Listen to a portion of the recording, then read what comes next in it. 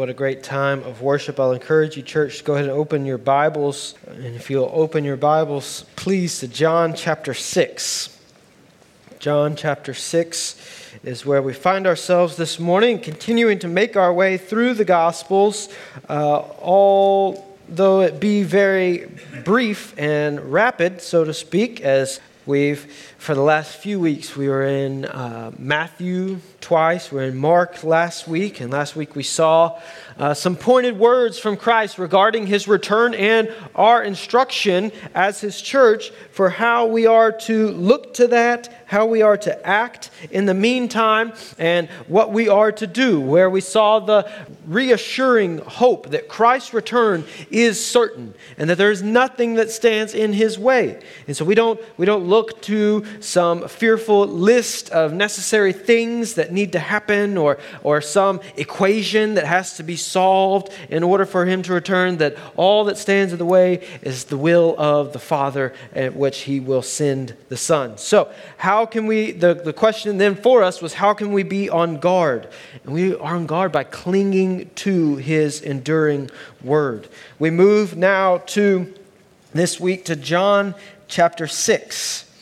John chapter 6, another incredible chapter as a whole here. And we're really going to take a look at the chapter as a whole, although you see our portion of text is a little bit smaller that we'll be honing in on. But I want us to look at this whole chapter because it really points to a greater picture for understanding the deity of Christ, what is necessary for seeing the grandeur of Christ, and it will elevate our view of Christ to go beyond what can simply satisfy our earthly desires. That my goal for us this morning is to leave with an increasingly grand view of Christ, and therefore an increasingly grand view of God's working in Christ to bring us to a knowledge of Himself and to salvation. So I'll ask you to stand, church, in honor of the reading of God's Word as we read our text for this morning, starting with John 6, verse 25 through 31. When they found Him on the other side of the sea, they said to Him, "Rabbi, when did you come here?" Jesus answered them, "Truly, truly, I say to you, you are seeking me, not because you saw signs, but because you ate your fill of the loaves.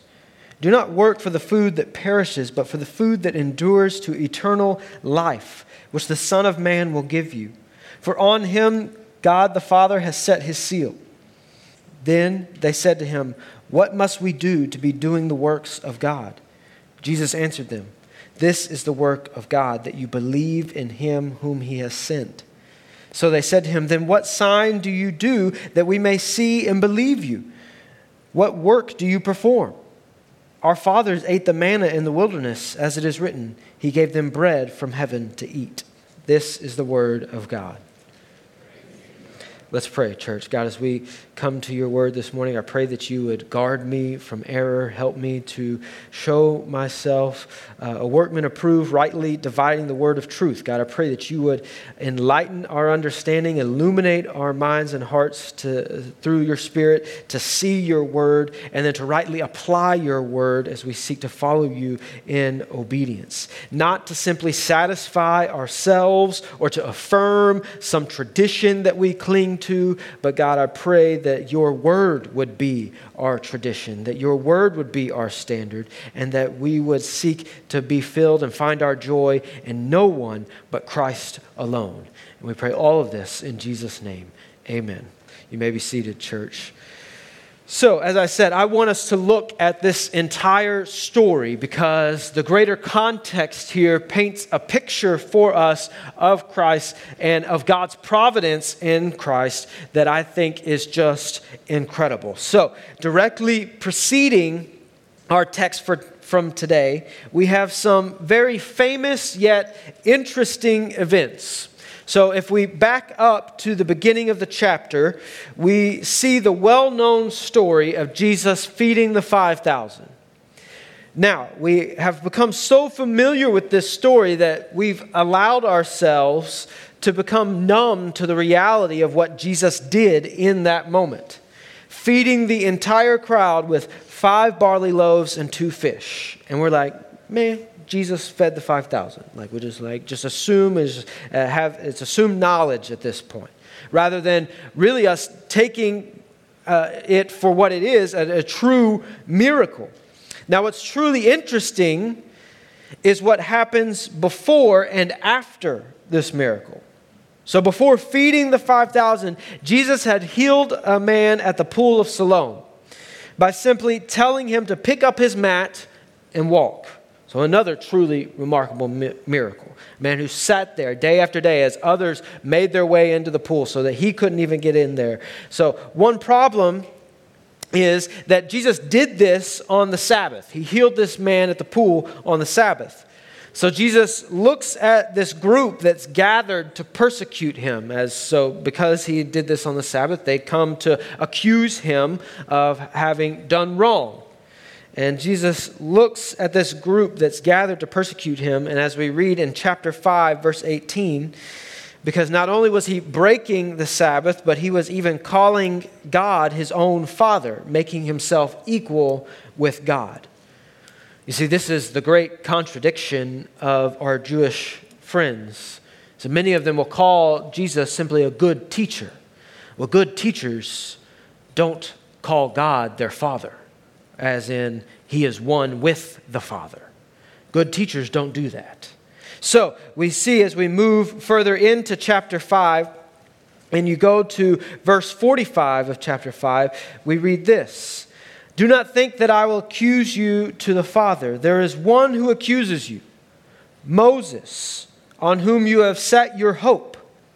For if you believed Moses, you would also believe me, for he wrote of me. But if you do not believe his writings, how will you believe my words? So this is Jesus speaking to their accusations of him. And they come to bring a charge against him, an accusation. And he says, I won't accuse you, but there's one who accuses you. And it's Moses, because they're trying to hold Jesus accountable to the law, right? Of course, written by Moses. And Jesus says, there's one who already accuses you. I don't even have to accuse you. And the one that accuses you is Moses. And then he makes another accusation of them, the one on whom you have set your hope. See, your hope is that you can adhere completely and perfectly to the law of Moses. And in that you stand accused because you can't. But then Jesus also points out their misunderstanding of Moses, of the law, of the word of God. For if you believed Moses, you would believe me, for he wrote of me. So these words from Jesus are stunning, showing that if you truly believe him, then you must truly believe God's word. Why? To what did Jesus point as the words of truth regarding the Messiah? To what did Jesus refer when teaching?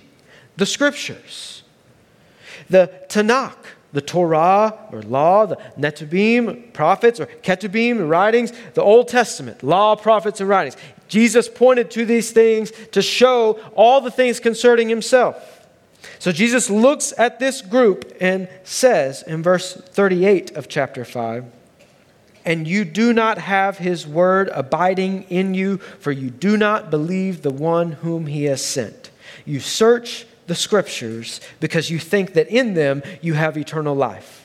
And it is they that bear witness about me.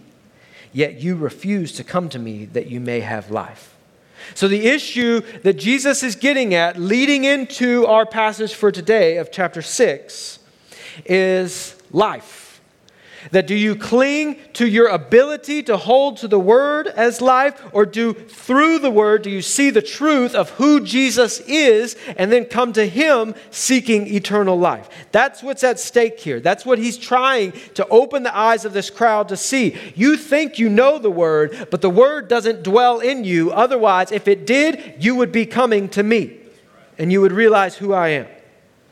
So it's after this interaction that Jesus goes to the other side of the Sea of Galilee, and a large crowd follows him. Why? Because they saw the signs that he was doing on the sick, is what we read.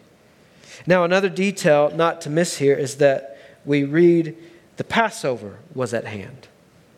The Passover, of course, celebrates what? The Lord's deliverance of Israel from slavery. So we've got lots to keep in mind here. Who was leading the Israel at the time of the Passover? Moses. So we've got many different references to Moses here as part of this story. And all of it is important to understand as we move now into our interaction here, our story in chapter 6. So Jesus goes to the other side of Galilee here in chapter 6. A large crowd follows him, and it's the time of the Passover feast. So, of course, we know this, as the story goes, we see the story of the feeding of the 5,000. So Jesus looks up, he tells Philip, how are we to feed these people? Philip is like, it's not even possible. All we have here is 5 barley loaves and 2 fish. And of course, we know the miracle. Jesus goes on and he, through this 5 barley loaves and 2 fish, feeds this entire crowd of people. Now, we get to the end of the story of the feeding of the 5,000. And we see the crowd's reaction to Jesus' miracle. What did they understand of Jesus' miracle? What did they expect to see on the other side of this? We'll go to chapter 6 there, verse 14. When the people saw the sign that he had done, they said, "This is indeed the prophet who is come into the world." Perceiving then that they were about to come and take him by force to make him king, Jesus withdrew again to the mountain by himself. So, you might say to yourself, what's wrong with this? They want to take him and make him king. They call him a prophet. This is frequently used throughout the Gospels by those who don't truly see who Jesus is, for he's not just any prophet. Now, what do we see happening here? If you look in Deuteronomy chapter 18, verse 18, we see this reference, this prophecy spoken of Moses, to Moses, from the Lord. He says, "I will raise up for them a prophet like you from among their brothers, and I will put my words in his mouth, and he shall speak to them all that I command him." But then we go on to read at the end of Deuteronomy that not one arose again who was like Moses. And so this prophecy went unfulfilled in the time of Moses, but until now. The people see Jesus performing these signs, feeding them with bread. And he's already referenced Moses. Moses accuses you, the one on whom you have set your hope. And perceiving that they want to make him king, Jesus withdraws again to the mountain by himself. And again, you might say, I don't see what's wrong with this. They think that he's the one that was spoken about in Deuteronomy 18, the one like Moses. They want to make him king. Why is this wrong? Why does Jesus withdraw? Because they're concerned about what Jesus can provide them as an earthly deliverer, not as Savior and Lord. They want to take Jesus, march him into Jerusalem, and have him lead a revolt against Rome, all the while providing them food, healings, and miracles along the way. They want to be led by their magic prophet king who can provide them with food and lead them back into political power. So Jesus, seeing that they still don't get it, withdraws to the mountain to be with the Father. Now what happens next?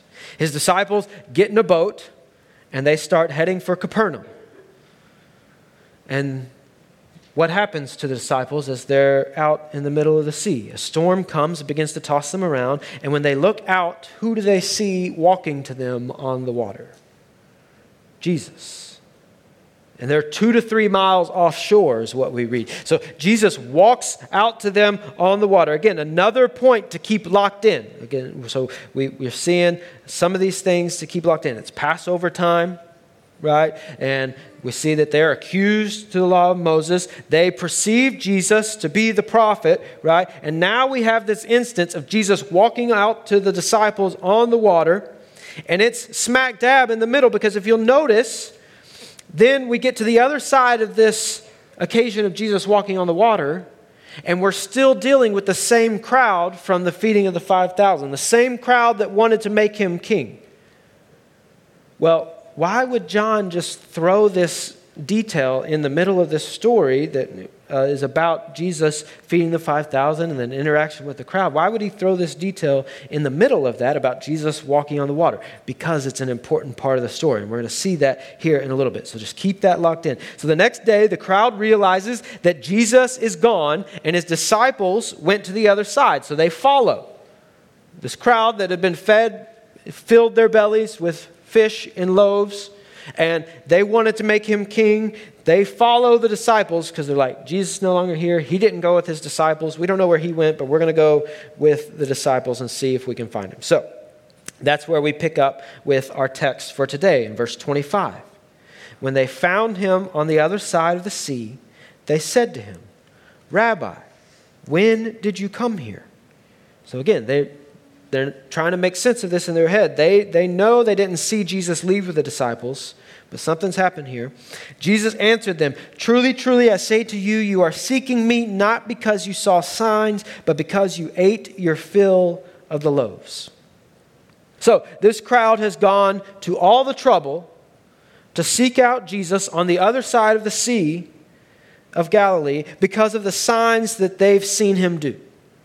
Now, the huge problem is with the heart behind this. Because again, you might be saying, this crowd eagerly wants to be with Jesus. Why is it so wrong? What is the issue? And the issue is the heart. They're seeking him out because of the signs. Only it's not because of these signs affirming everything that he's been pointing to in the scriptures. It's not because these signs affirm his deity as he's been referencing. It's not because they affirm his identity as the Messiah, but because they want more bread and more healings. They want a king, an earthly deliverer. So Jesus calls out their foolish hearts. And there's a profound connection between the crowd and all mankind here. Jesus calls out their foolish hearts and says, I say to you, you're seeking me not because you saw signs, but because you ate your fill of the loaves. And here's the profound connection between this crowd and all mankind is that we are perpetually hungry for the wrong bread. We are perpetually hungry. That means constantly, consistently, always hungry for the wrong bread. In the words of Augustine, God is always trying to give good things to us, but our hands are too full to receive them. We are so hungry for the wrong bread that we are selfishly hungry. What do I mean by that? Even when our bellies are full of the wrong bread, we're trying to fill our arms with it. Why? Because that's all our hearts desire. Give me more, give me more, give me more. What kind of bread is it that we hunger for, though? What is this wrong bread? We hunger for the bread of self-gratification. And this is why fasting is such a good and necessary spiritual discipline. Our longings for physical fulfillment are but a shadow often of our heart's desire for self-fulfillment. Now, what's wrong with that? Again, some might ask. What's wrong with that is that you weren't made for that purpose. What's wrong with that is we were made to be satisfied in him.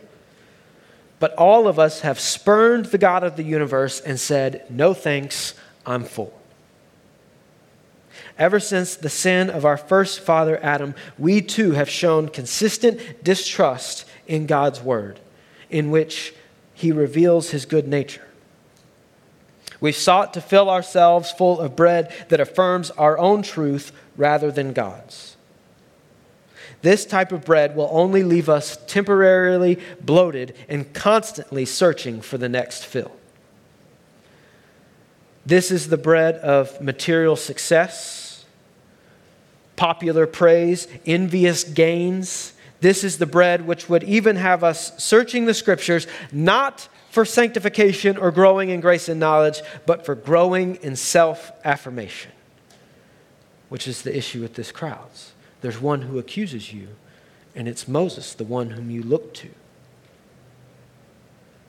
So the question for us, church, is what are you hungry for? What bread are you seeking to be filled by? Because Jesus continues to expound on this. Verse 27. Do not work for the food that perishes, but for the food that endures to eternal life, which the Son of Man will give to you.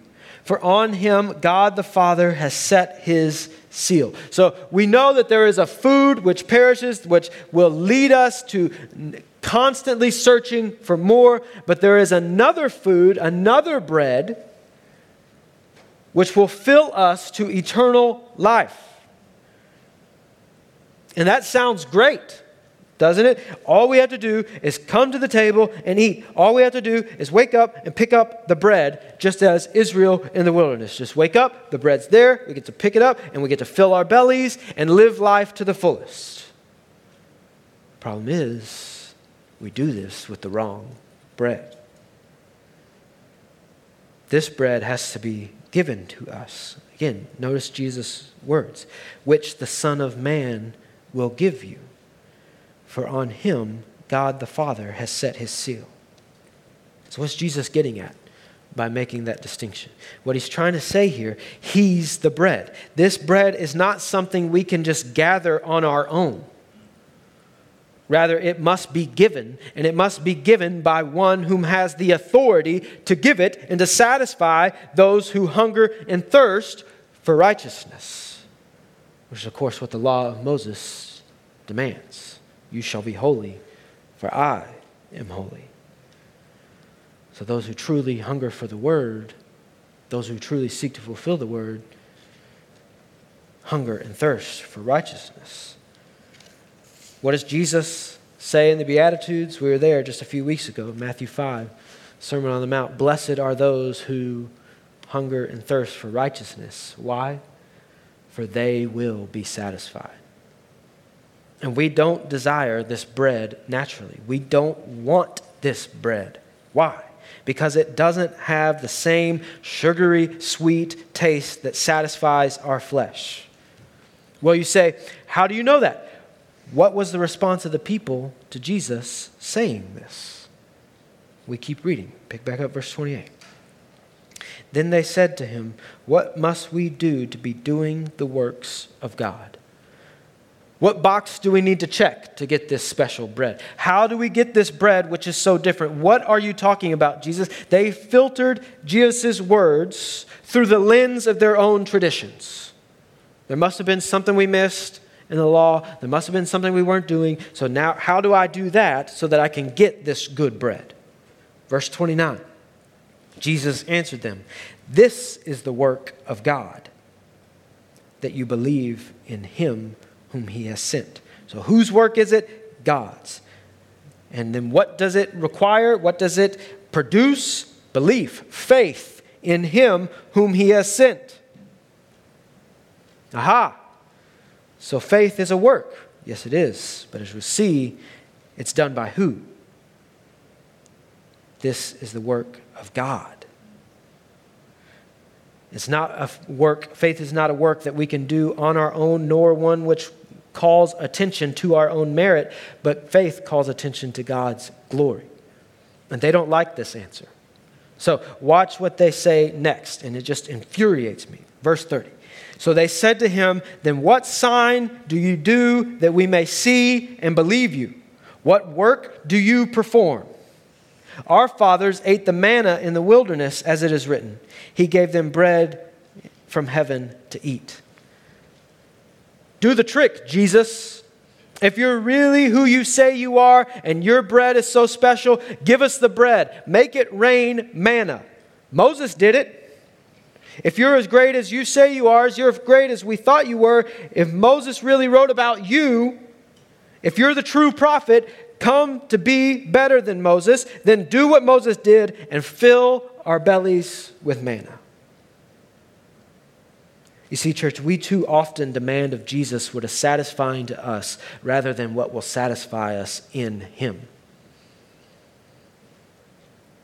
This is the challenge, the cycle that we constantly place ourselves in. We demand of Jesus what is satisfying to us rather than what will satisfy us in him. Consider whatever situation you find yourself in this morning. High point, low point of life, somewhere in between. What have your prayers looked like? And who have they been settled on satisfying? Do they sound like Psalm 90? Satisfy us in the morning with your steadfast love, that we may rejoice and be glad all our days. Make us glad for as many days as you have afflicted us, and for as many years as we have seen evil. Let your work be shown to your servants, and your glorious power to their children. Again, the focus here entirely in Psalm 90 is on, God, let us be satisfied in you, and may your work show your glory to your children, to our children. Of course, Psalm 90 written by who? Copy of the Song of Moses. The whole point here is to be satisfied in Him. But we spend so much time seeking and demanding of Jesus simply what will satisfy us and our desires. So do our prayers in the midst of the high, the low, in between, do they sound like that, or do they sound like prayers that are focused squarely on satisfying us in something else other than Christ? You see, church, this is the first of Jesus' 7 I am statements, identifying himself as one with the Father. Again, this is what the crowd is not seeing. And the only one from the Father who has the seal to deliver salvation. We have this one, I am the bread of life. We go on to see in John chapter 8 and chapter 9, I am the light of the world. We go on to chapter 10, I am the door of the sheep.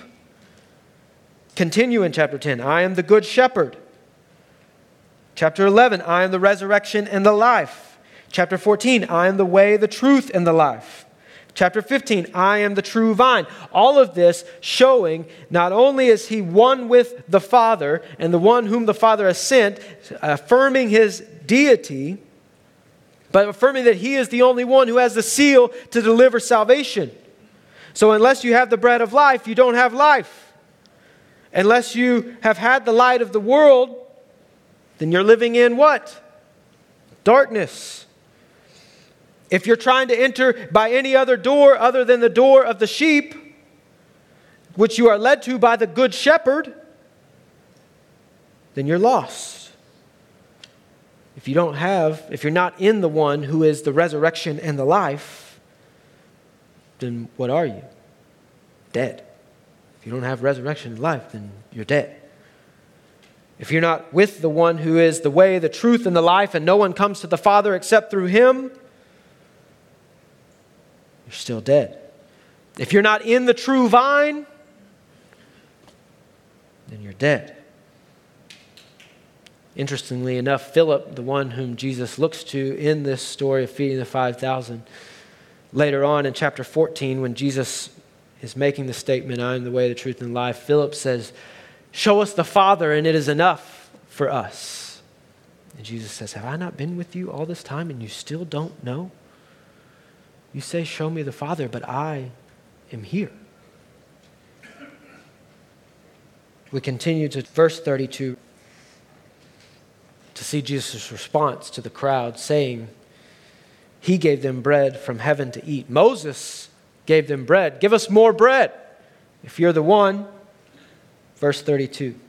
Jesus said to them, truly, truly, I say to you, it was not Moses who gave you the bread from heaven, but my Father gives you the true bread from heaven. For the bread of God is he who comes down from heaven and gives life to the world. They said to him, Sir, give us this bread always.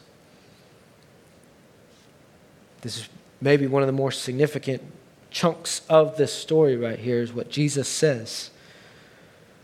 Because he highlights the misunderstanding of the people of Israel as a whole, going all the way back to the instance of Moses and the bread.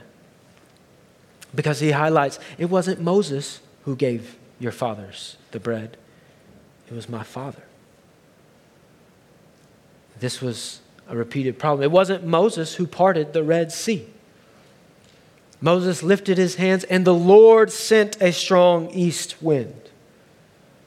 Moses goes to the Father and the Lord provides manna overnight.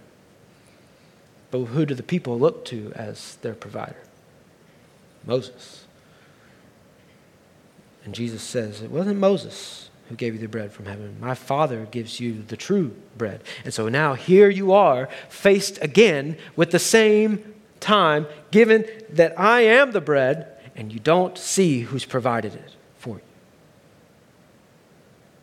This was a consistent problem for Israel all the way up till now. Not recognizing God's hand and presence in his action in preserving them and providing for them. Continue to verse 35. Jesus said to them, I am the bread of life. Whoever comes to me shall not hunger, and whoever believes in me shall never thirst. But I said to you that you have seen me and yet do not believe.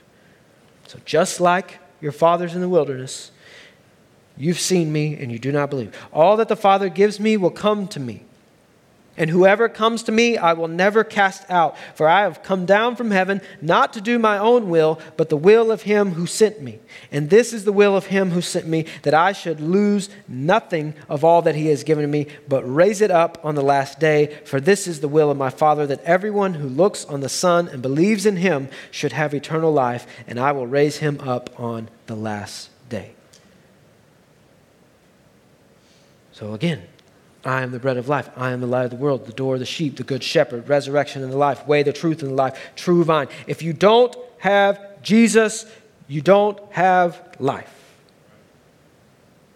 And only those whom the Father brings to him, all the Father give me, Jesus says, can have the bread. Everyone who looks on the Son, well, how do you look to the Son? Your eyes have to be turned to the Son. The point here is that Jesus must be our all-satisfying joy. You can't be seeking the wrong bread because you're seeking to have your joy in other things. If you're seeking joy in anything outside of Jesus, your joy is misplaced. Jesus must be our all-satisfying joy.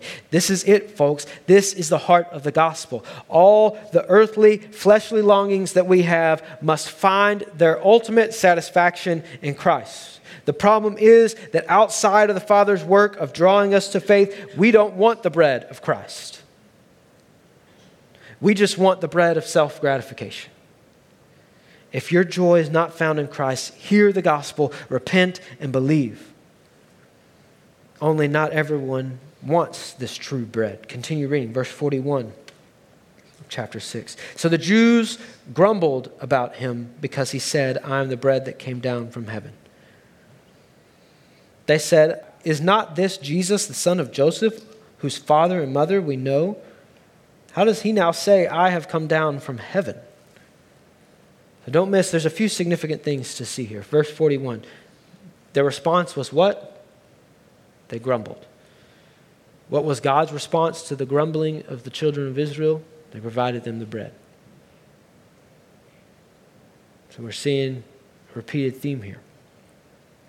They grumbled. They've been told the best news of all, the good news of the all-satisfying bread of eternal life, and they grumbled. Not only do they grumble, they humiliate Jesus. Isn't this the one whose mother got pregnant out of wedlock? Isn't this the one from Nazareth? How does he now say, I have come down from heaven? They grumbled. Not everyone wants the true bread. Everyone wants the sugary, sweet bread of self-gratification. Everyone wants that bread. Now, I've told you to kind of keep all these things in mind as we've been moving through this story. So let's look back on this story real quick before we move forward to the end and see what has been happening, how this story has been laid out. So you go back to chapter 5, and we see that Jesus tells them in verse 45, chapter 5, Moses, on whom you have set your hope, is the one who accuses you. For if you believe Moses, you would believe me, for he wrote of me. And Jesus goes on to do what? Just as Moses, Jesus provides a miracle of bread to feed this whole crew. And then what happens? His disciples go out on the boat. And Jesus doesn't part the sea to walk on dry ground. He controls the sea and walks on water. On the other side of that, just as the Lord provided for the people, rescued them from slavery, and they grumbled in the wilderness, even after the Lord had provided for all their needs, we see the people grumbling as Jesus says, I am the bread of life. Moses could only provide what the Father gave through him. I am the true bread that the Father now has sent. Moses wasn't the bread. I am the bread. Moses had to pray to the Lord to get the bread. I am the bread. Moses had to walk through on dry ground. I walked on the water. Jesus is the true and better Moses, written of in Deuteronomy 18:18. How do we look on the Son and believe? How do we look to this true and better Moses? Not for political power, not to provide us with tricks so that he can lead a charge against the governments of the world. How do we get this true bread of life? Because this is the purpose, not to lead a revolt or a governmental power, but to create for himself a people of every tribe, tongue, nation, and language that would eat of this bread and be filled for eternity. So how do we get it? How do we look on the Son and believe? How do we get the true bread of life? Verse 43 of chapter 6. Jesus answered them, do not grumble among yourselves. No one can come to me unless the Father who sent me draws him, and I will raise him up on the last day. It is written in the prophets, and they will all be taught by God. Everyone who has heard and learned from the Father comes to me. Not that anyone has seen the Father except he who is from God. He has seen the Father. Truly, truly, I say to you, whoever believes has eternal life. I am the bread of life. Your fathers ate the manna in the wilderness and they died. This is the bread that comes down from heaven so that one may eat of it and not die. I am the living bread that came down from heaven. If anyone eats of this bread, he will live forever, and the bread that I will give for the life of the world is my flesh. Jesus goes on to freak the crowd out by telling them that they must, in order to obtain this, they must eat of his flesh and drink of his blood. And it effectively weeds out all those who did not want the true bread as they leave. And Jesus is left with the disciples, those whom he's called. And they say to him, this is a hard saying. Who can listen to it? There in verse 60. But Jesus, knowing in himself the disciples were grumbling about this, said to them, so now his disciples are grumbling, do you take offense at this? Then what if you were to see the Son of Man ascending to where he was before? And he goes on to ask if they would like to leave. And he says, do you want to go as well? In verse 68. Simon Peter answered him, Lord, to whom shall we go? You have the words of eternal life. And we have believed and have come to know that you are the Holy One of God. This same thing must happen to us. We must behold his truth as written in his word of how he has revealed himself and who he has revealed himself to be through Christ the Son, that we may come and believe, having been brought to faith by the Father. No one comes unless the Father draws him. It is only by his grace that we can be saved. How do we look on the Son and believe? How do we get the true bread of life? Only by his grace. No one comes unless the Father draws. Some will say, how can that be so? That's not loving. To which I answer with a question, has he not given unbelievers breath in their lungs and a beat in their heart and ears to hear the gospel? But again, as we saw with this crowd and as we've seen throughout Scripture, not everyone wants the bread of life. Everyone wants the sugary sweet bread of self-gratification. Their hearts are stone, and it's only by the power of the Spirit piercing our hearts with the truth of the gospel that we can believe. See, stony hearts don't repent unless they're pierced and broken by the truth of the gospel. Stony hearts indulge in the bread of self-gratification. The blind man does not gain his sight by simply opening his eyes. The blind man can only gain his sight if something miraculous happens within him. In fact, this is another sign which Jesus performs just a few chapters later. The Father is drawing. Will you feast on the bread of life and never be hungry again, or will you sit there and grumble with bloated bellies in the bread of self-gratification? This is the call to the world. So what are you hungry for, church? What bread are you looking for? Because what kind of bread you're looking for, you'll find it. You'll find the bread of self-gratification. It's everywhere. Everywhere. It's plentiful available. You wake up, it's there everywhere, all over the floor in the morning. But it's only through the Father's grace that you can come to realize the true bread of life. Let me pray as we transition to taking the Lord's Supper. Lord, we love you. Pray that you would help us to never be satiated with the bread of this world. Help us to only find satisfaction in the true bread of life that is you, Jesus. Help us to be honest with ourselves in taking a look in the mirror and asking what bread we're seeking now. Where are we focused? Where are we finding joy? And help us to find our joy only in you. Lord, I pray for anyone who's here who may not have their joy in you, who has been indulging in the bread of self-gratification for their entire life. I pray that you would make your grace known to them, break through the stony exterior of their heart, pierce their hearts with the truth of your word, draw them to yourself that they may feast on the bread of life and never be hungry again. Lord, as we prepare to take this Lord's Supper, I pray that you would help us to take so in a worthy manner that is worshipful to you. Seeing and celebrating and savoring the new covenant that was bought and paid for by your flesh and through your blood. And we pray this in Jesus' name. Amen.